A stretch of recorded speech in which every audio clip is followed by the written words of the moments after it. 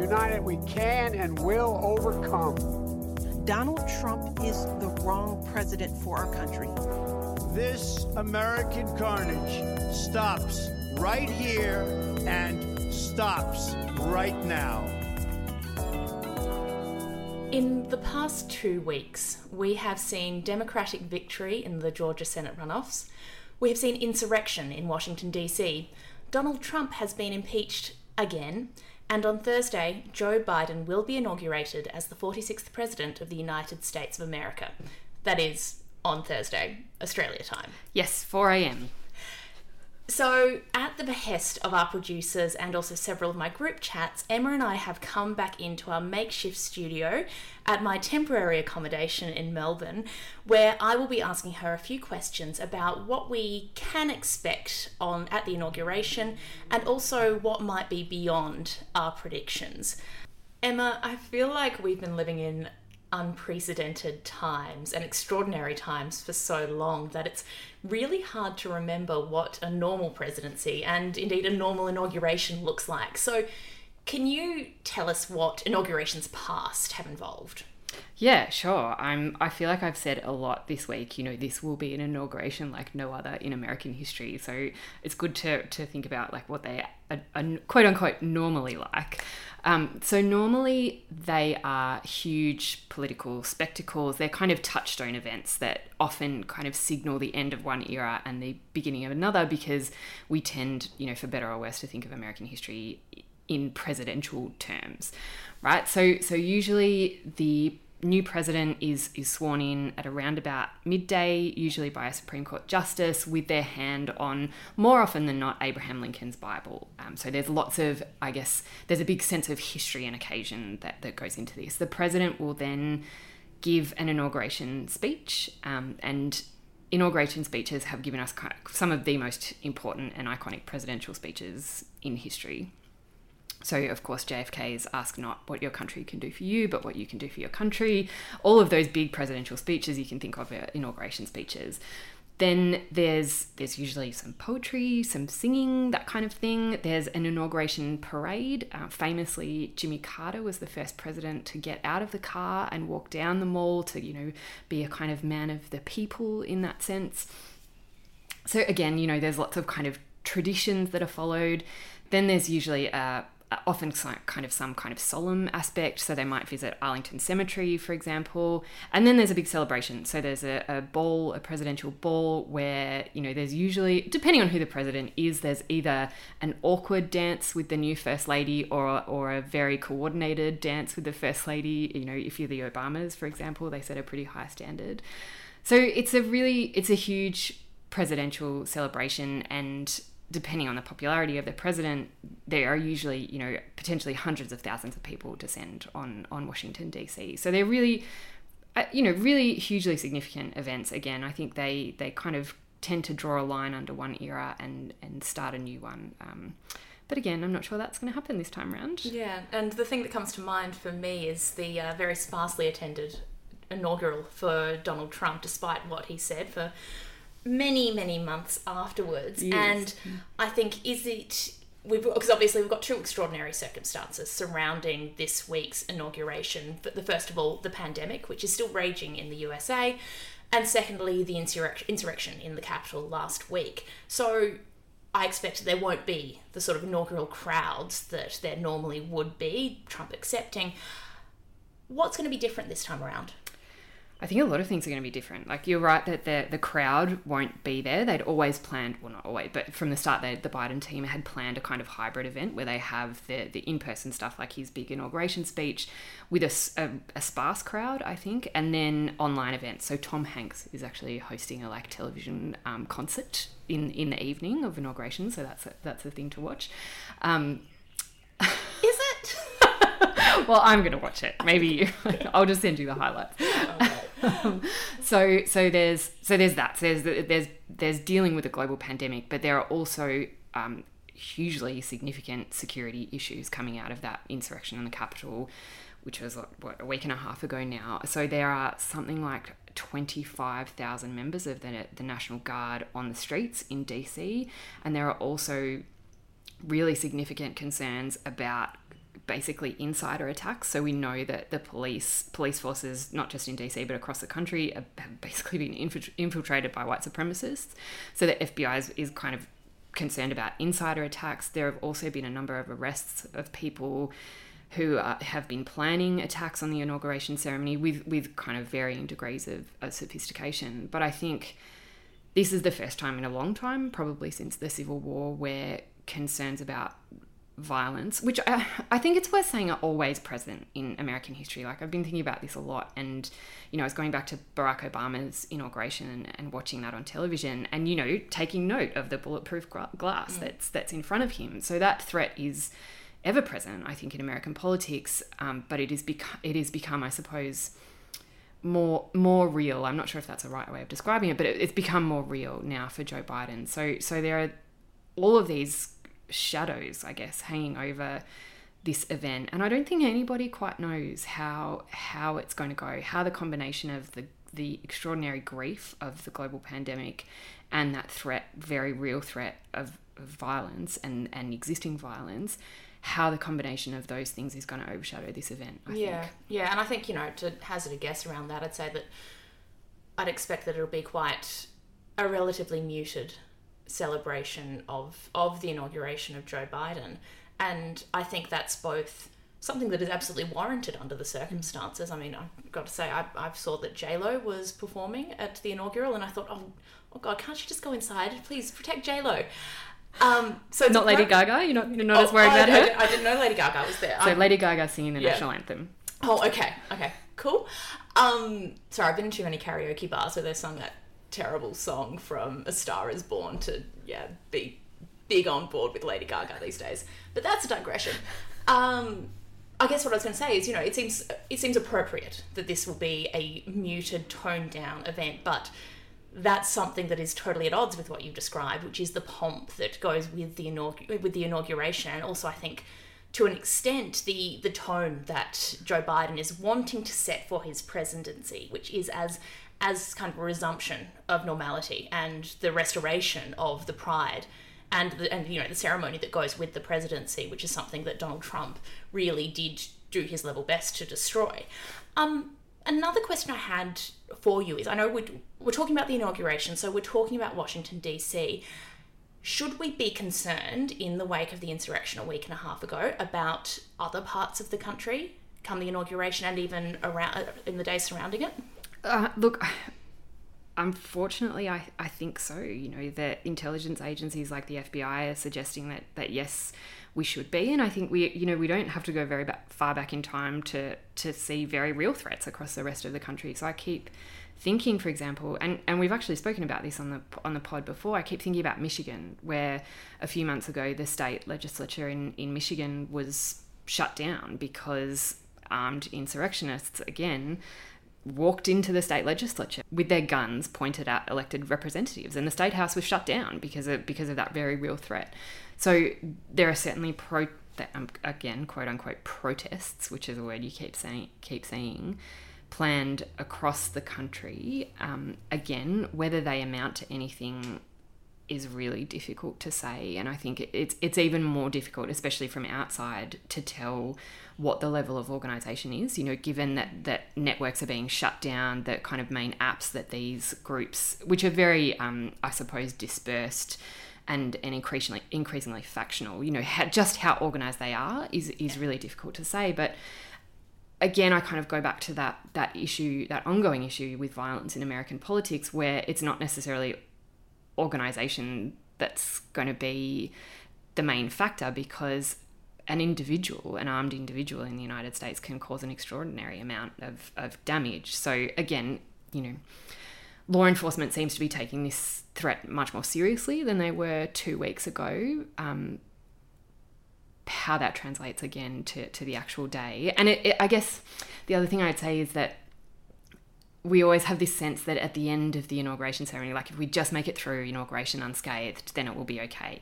Like, this is not going away. Yeah, I absolutely agree. And I think what you're circling around there is one of our favourite words on the podcast, which is contingency. That's the one. The unexpected events and the unexpected combinations and recombinations of events that can make for outcomes that seemed outside of the realm of possibility to even informed observers. So let's assume that everyone gets through the inauguration safely. We very much hope that that is the case. What happens next? Because Joe Biden is planning, he's made some pretty clear statements about what he intends to do even on his first day in office. Yeah, he absolutely has. He's been signalling for kind of months now what he's going to do in things like who he's appointing to his COVID-19 task force and things like that. So I think you signaled it earlier, Chloe, the coronavirus pandemic is his absolute first priority. So he will do things, he said already, he'll do things by executive order, like issue a mask mandate where he is able to do that. He's going to concentrate on vaccine rollout and getting as many Americans vaccinated as possible in a short space of time, because the rollout under the Trump administration, unsurprisingly, has been an absolute shambles. So those kinds of things are his priority, but he's also said he's going to reverse a number of Trump's actions, like the travel ban, the so-called Muslim travel ban. He's going to get the United States to rejoin the Paris Agreement for climate change by executive order. So he has a fairly full agenda, I think, for those the first 100 days, which again are a kind of, I guess, a political touchstone. And then it will also be things like getting his nominees for cabinet secretaries confirmed by the Senate. Yeah, I want to concentrate on that a little bit now, because we're talking about three very big symbolic statements, and big symbolic statements, also practical commitments. I'm thinking particularly about a mask mandate on three key issues that that predated that predated 2020, but are certainly going to be big issues, especially in the decade ahead. So we're talking about the climate crisis, we're talking about racial justice, and we're also talking about COVID relief, which is intrinsically connected to reforming the American economy.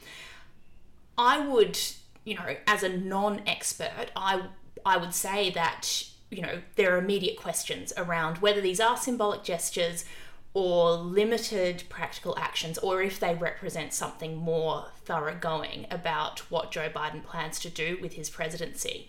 And a lot of the debate about Joe Biden has been about what his presidency represents. So whether it is a restoration of order, and of an order which, again, to anyone who has listened to us regularly will know that Emma and I take significant issue with the idea that was ever some sort of, there was any sort of golden age of liberal rule in America, or if we can hope for more radical action from Biden than his legislative record to date would show.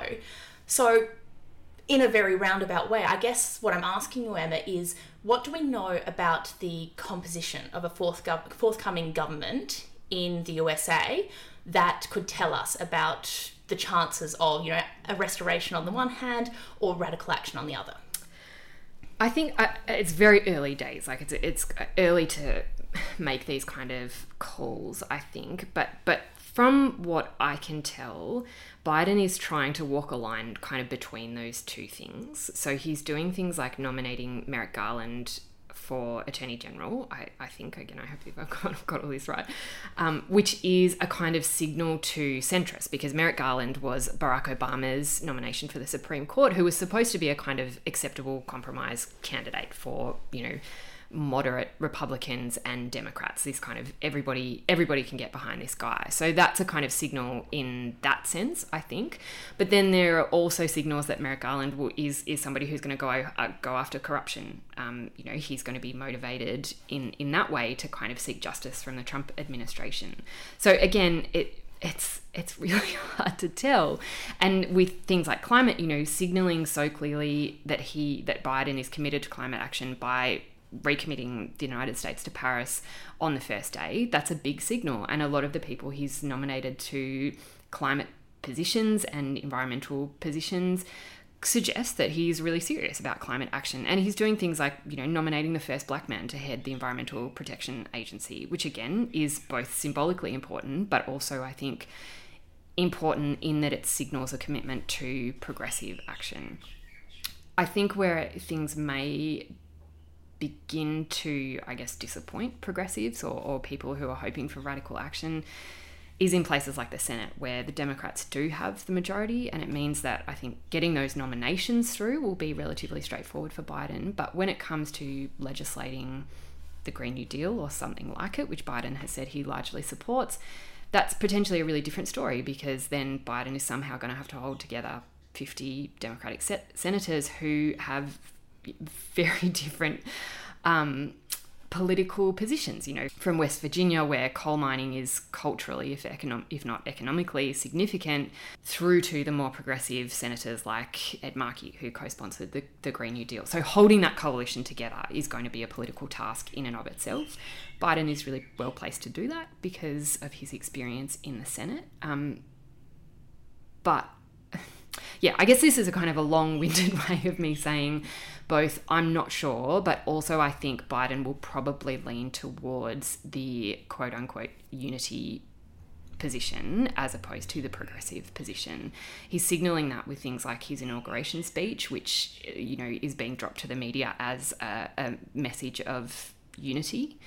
And that's just the kind of guy he is. He's been talking about through this whole tumultuous couple of weeks in American politics, he's been talking about unity and the need to unify, to love each other and to heal divisions. And for Biden, I think that means tacking to the centre. Which I think brings me to that other both known and unknown quantity, which is the Republican Party. Mm-hmm. What happens to the Republican Party in the next few months, let alone the next few years? Yeah, again, it's early to say, and I've seen a lot of takes that are saying, the Republicans are abandoning Trump, or the party is splitting. Chloe's just rolling her eyes at me because, I think that's true. I think it's too early to say. And also we just have to go back to the impeachment vote in the House of Representatives, where 10 out of 211 Republicans voted to impeach Trump, right? That gives you a signal of where the party stands, I think. Yeah, what's Mitch McConnell's game here? Because he's been doing some surprising, well, from my perspective, he's surprisingly cautious in the statements he's making around impeachment. McConnell never really gives much away. I think people think that they can read him and game out his strategy, but he actually keeps his cards really close to his chest. I think that with McConnell, you always have to basically follow power and money. So he will, wherever he thinks the power and the money is going to land, that's where he will be. And him hedging on Trump, things like saying he's going to hold back from making a decision around impeachment until he hears what the arguments are in the trial, etc., as if he hasn't already made up his mind. Of course he has. That's about money. That's about corporate Republican donors saying we're going to stop donating to the Republican Party until they basically come out and say that the election wasn't rigged and Joe Biden is the legitimate president, blah, blah, blah. So if McConnell thinks he's going to lose money and the party's going to lose money, that he'll hedge and he'll abandon Trump in a second if it comes down to it.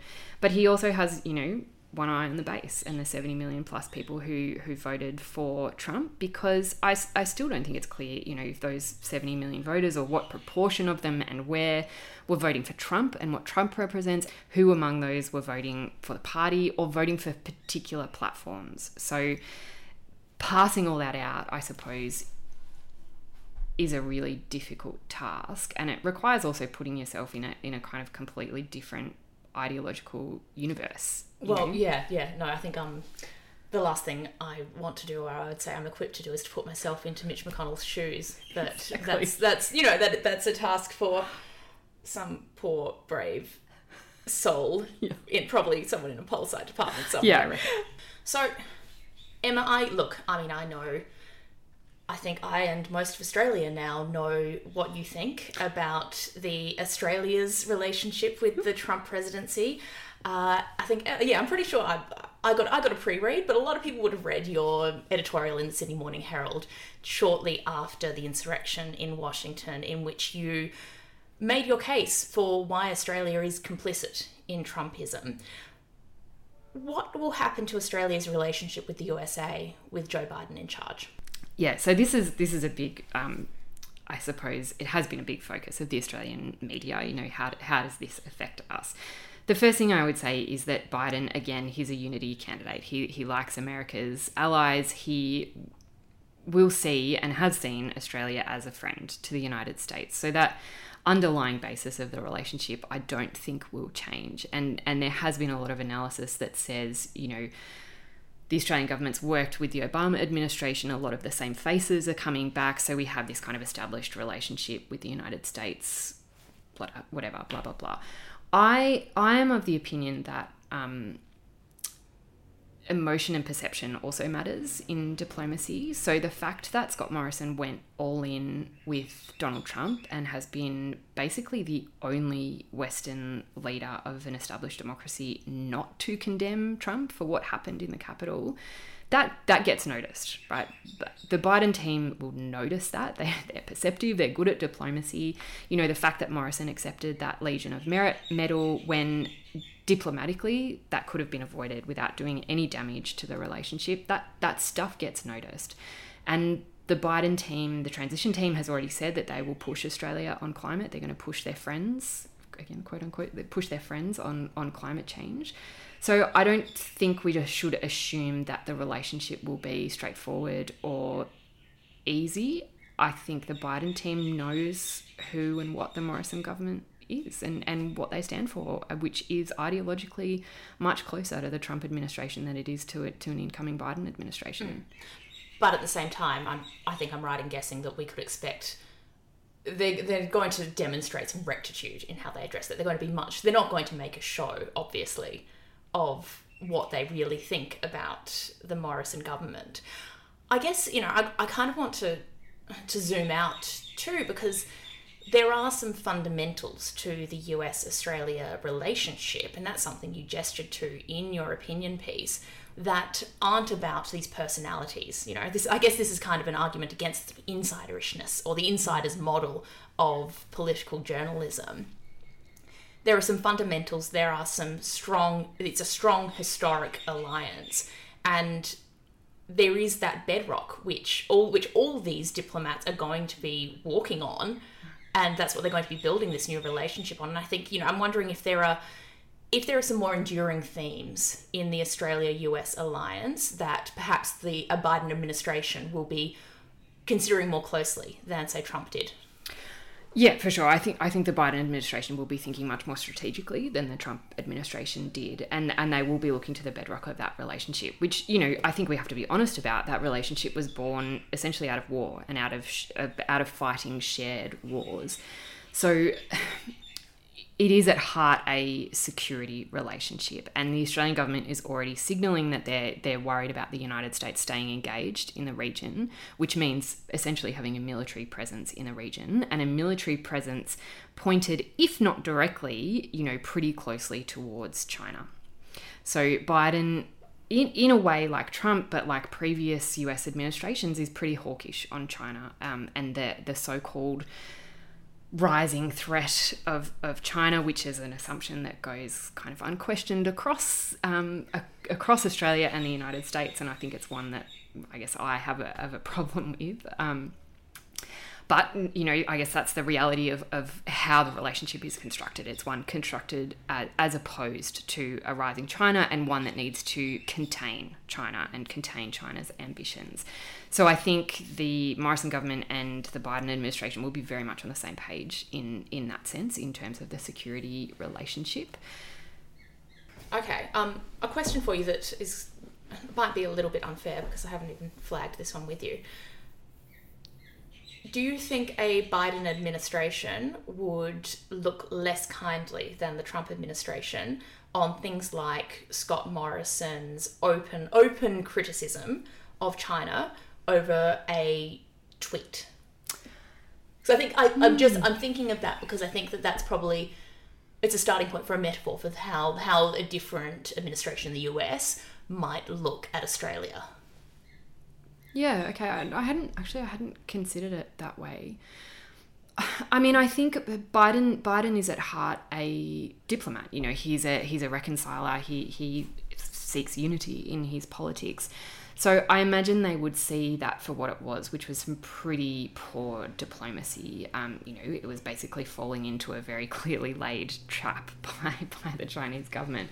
So I think he would be frustrated by the kind of amateurish nature of the way that the Australian government approaches its relationship with China.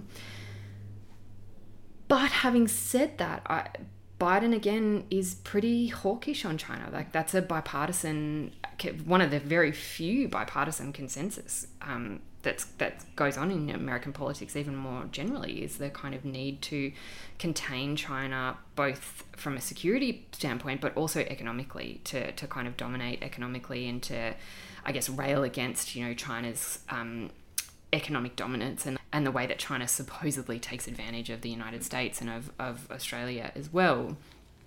But I also think Biden will be kind of maybe less patient with Australia's failure to recognise the changing economic landscape when it comes to China.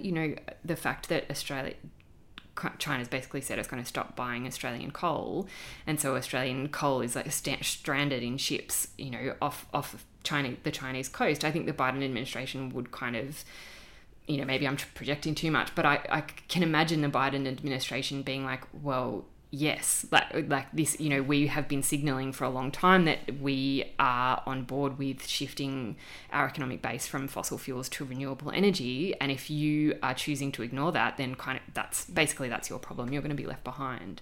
And they've also even signaled that, if Australia continues to drag the chain when it comes to climate action, that Biden will perhaps be more hesitant to accept an invitation to Australia for the 70th anniversary of the ANZUS, of the Security Treaty, which happens in September.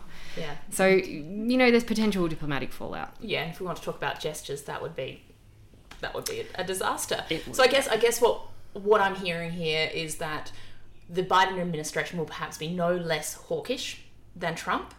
It'll be more consistent.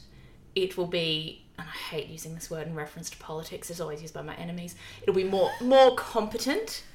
Yeah. Yeah, and more professional. I think so. Look, I think it will be much more standard liberal American diplomacy, but which will not involve any kind of reevaluation of the United States' role in the world. Biden's been very clear that he wants America to resume its position of global leadership and host summits on climate action and democracy and et cetera, et cetera. Trump hasn't prompted a deep reflection of... Yeah, which makes me think that perhaps it's at one level, especially when it comes to climate action, it's going to be much more cognizant and willing to acquaint itself with global realities, but still subject to same old American illusions. And that question, I think, of American liberalism is a really interesting one, because when we're talking about reflecting on the United States' role in the world and our own complicity, one of the things that I think has been much spoken about, at least in Australian media, are those links between Australia and the United States when it comes to white supremacy. So beneath the level of diplomacy and governments, the way that our media and political culture interact to kind of reinforce the re-rise, I guess, of white supremacy in both our countries. And obviously, Chloe, this is kind of where we are straying into your areas of expertise. And I think it's, again, I think there are real questions about how Biden and his administration will deal with this. But to go back to that issue and, whether if we just get through inauguration, like everything will be kind of fine and Biden can just get on with it. I'm really interested in what you think about the role that the far right will continue to play, if it will continue to play a role in the Biden administration. Like, was this just like, I saw somebody describe them as like MAGA nerds. Like, are they just going back to their basements, or do you think this is an ongoing thing that Biden is somehow going to have to try and deal with? Well, I guess with, and I mean, the reason you're asking me, Emma, is because I have spent far too much time looking at fascism in my professional life. And yeah, I saw that those descriptions of the insurrectionists last week and their actions, describing them as MAGA hats and describing their actions as social media performance. And my answer to that, so the caveat on this is that I'm not an expert in the particularities of American politics, but knowing what I do about movements and about the right. The first thing I would say to that is that performance has always been a part of movements. Movements have never just been pure expressions of material interests or of political ideology. I mean, the suffragettes, bad comparison I know, but suffragettes, they pioneered performance in protest. Mm-hmm. So did the KKK. Performance is intimately tied up with movements and movement politics. And I think that is something that a lot of the very confident people who are talking about, very quick to interpret what happened 2 Wednesdays ago have missed, is that their analysis hasn't got to grips with performance, and also I think kind of the particularities of Trumpism's performances, which is its use of irony and, I dare say, humour. So, I think that it is kind of a disabling action by these insurrectionists to turn up in costume, to sort of lounge around in the Capitol and look like they're not doing much, like it is just fun and games, because it disarms their critics. So this is the kind of, when Trump says something like deeply racist and then says, oh no, that's not what I meant, you just misinterpreted, I was actually joking, or it's that. It's also the esteemed ABC journalist Sarah Ferguson apparently interrogating Steve Bannon about his record of white supremacism and finding that there is nothing in his background or in his like quoted statements to like make her perceive him as a racist. That's because until after 2018, Steve Bannon was an expert in being racist by a wink and a nod.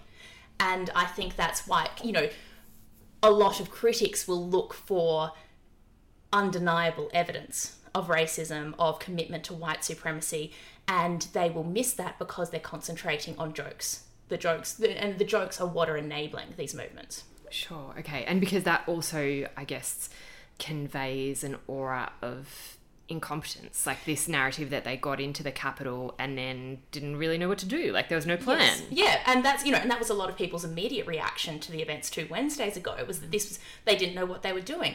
What we found out in the 2 weeks since is that there was actually a fairly high level of planning involved, and there was a serious level of threat. We don't know what happened to AOC because she has, as is her right and as seems to be the best thing she can do legally, she hasn't actually detailed why she was in fear for her life during the insurrection at the Capitol, but there's no reason not to believe her on that. Yeah, totally. So, all the evidence is showing that this wasn't a joke. It wasn't just an expression of, the dying flames of Trumpism.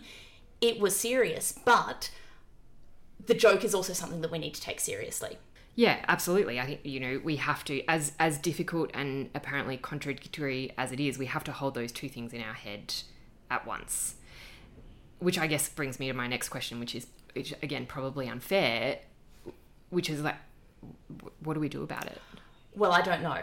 But I would say that one of the standard responses to this, there's a standard response, which is to just dismiss it as a joke, and that's not correct. Mm-hmm. The second response is to reassert these eternal truths of American life. And that is, I think, where liberals can get caught off guard, because what part of the joke that is being played by Trumpism is to show up the very real failures of that American liberal settlement. Like, you can't talk about how we're going to have American unity and we're going to have an American restoration and America has never, this isn't America, when what Trumpism has shown, if anything, is that this is America.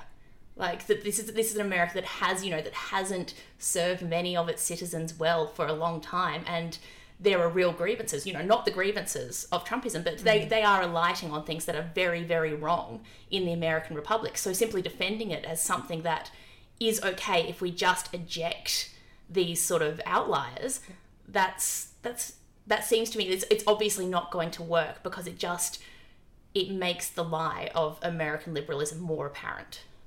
Yeah, absolutely. And I think it attempts, I think quite deliberately, to obscure that long history of white supremacy in the United States, where it's kind of dismissing that as a fringe issue rather than looking at the long historical roots. Well, and that's the other thing that came up when people were trying to very quickly decide what the insurrection meant. You had people on the one hand who were saying it was the end of Trumpism, which I don't agree with. There are also people who are saying it's the beginning of American fascism. And, I've been involved in too many debates on the internet over the past week about whether or not this is fascism. I'm just not going to go there anymore. It hurts my brain. But what I would say to that is whether or not you're going to call it fascism, you can't say it's the beginning of white supremacy. You can't say it's the beginning of the far right in America, because that is something that has always been with America. It is constitutive of America. And I think that's, we don't know what happens to Trumpism without their chief enabler in the White House around anymore to, sort of endorse them with a wink and a nod. But I would hazard that, and as a historian, just to pick out one thing that perhaps we can do about it, maybe we do need to have some sort of serious reckoning with the legacy of white supremacy and the current reality of white supremacy. And that's something that really did kick off with the Black Lives Matters protest last year. So I guess, we've now spent the last half hour or so comprehensively saying we don't know to a whole lot of tricky questions about the American presidency, about America, and about the inauguration. But Emma, I mean, you are a very informed observer of American politics, so are many of our listeners. What do you think people should be looking out for on Thursday if they want to get a sense of where Joe Biden's America is going? Well, I mean, the obvious answer to that is the speech, because the speech kind of signals the nature of the administration going forward. Like I said, it's kind of meant to draw a line under a political era, which is why Trump's inauguration speech, American Carnage, is so important in I think, defining the Trump era, as much as that era is not over. So the obvious thing is the speech, but Biden also isn't a great speech maker. He's kind of signaled that he's going to talk about unity, so that's pretty much what we can expect. I think we'll hear from Biden what we've heard all along. So I don't think the speech is going to particularly stand out. For me, it will be watching the I guess the emotional tone of the event. How much of it is about grief and mourning, and how much of it attempts at some kind of joy or hope, because that mix is going to be very difficult to get right, I think. And the other thing I'll be watching really closely is law enforcement, like how the extraordinary security presence on the ground in DC and potentially in other state capitals, how that plays out both in a kind of practical sense, but again in the feeling coming out of this event. Because I suspect at least you will hear from the major kind of liberal cable networks about how, America as war zone, or I'm a reporter who's covered Baghdad and Kabul, and, that's what I'm used to seeing there, not here in America. That kind of, this is not America idea, which, again, as we've hopefully made clear, is problematic, to put it mildly. So I suppose that's what I'll be watching out for. And then, of course, we'll be watching Trump. He apparently, I did a radio interview this morning where I was informed that Trump is planning some kind of concurrent event, some kind of farewell event, which I was not across. But it will be interesting, not so much for that event, because we know what Trump is and what he does, but how the media covers Trump, how the media, if the media pivots to Biden and attempts to go back to some kind of, again, quote unquote, normal media coverage. Which I guess, again, is a long-winded way of me saying I'm not exactly sure what's going to happen. That's that kind of it. Well, look, Emma, I will say that, you've been more right than you've been wrong about America. So I think the lesson I'm taking from that is watch the speech, listen for the emotional cues, but also take the event in its totality and don't be surprised by the unexpected. Yeah, I think that is the lesson out of the last 5 years of American politics, if there are any.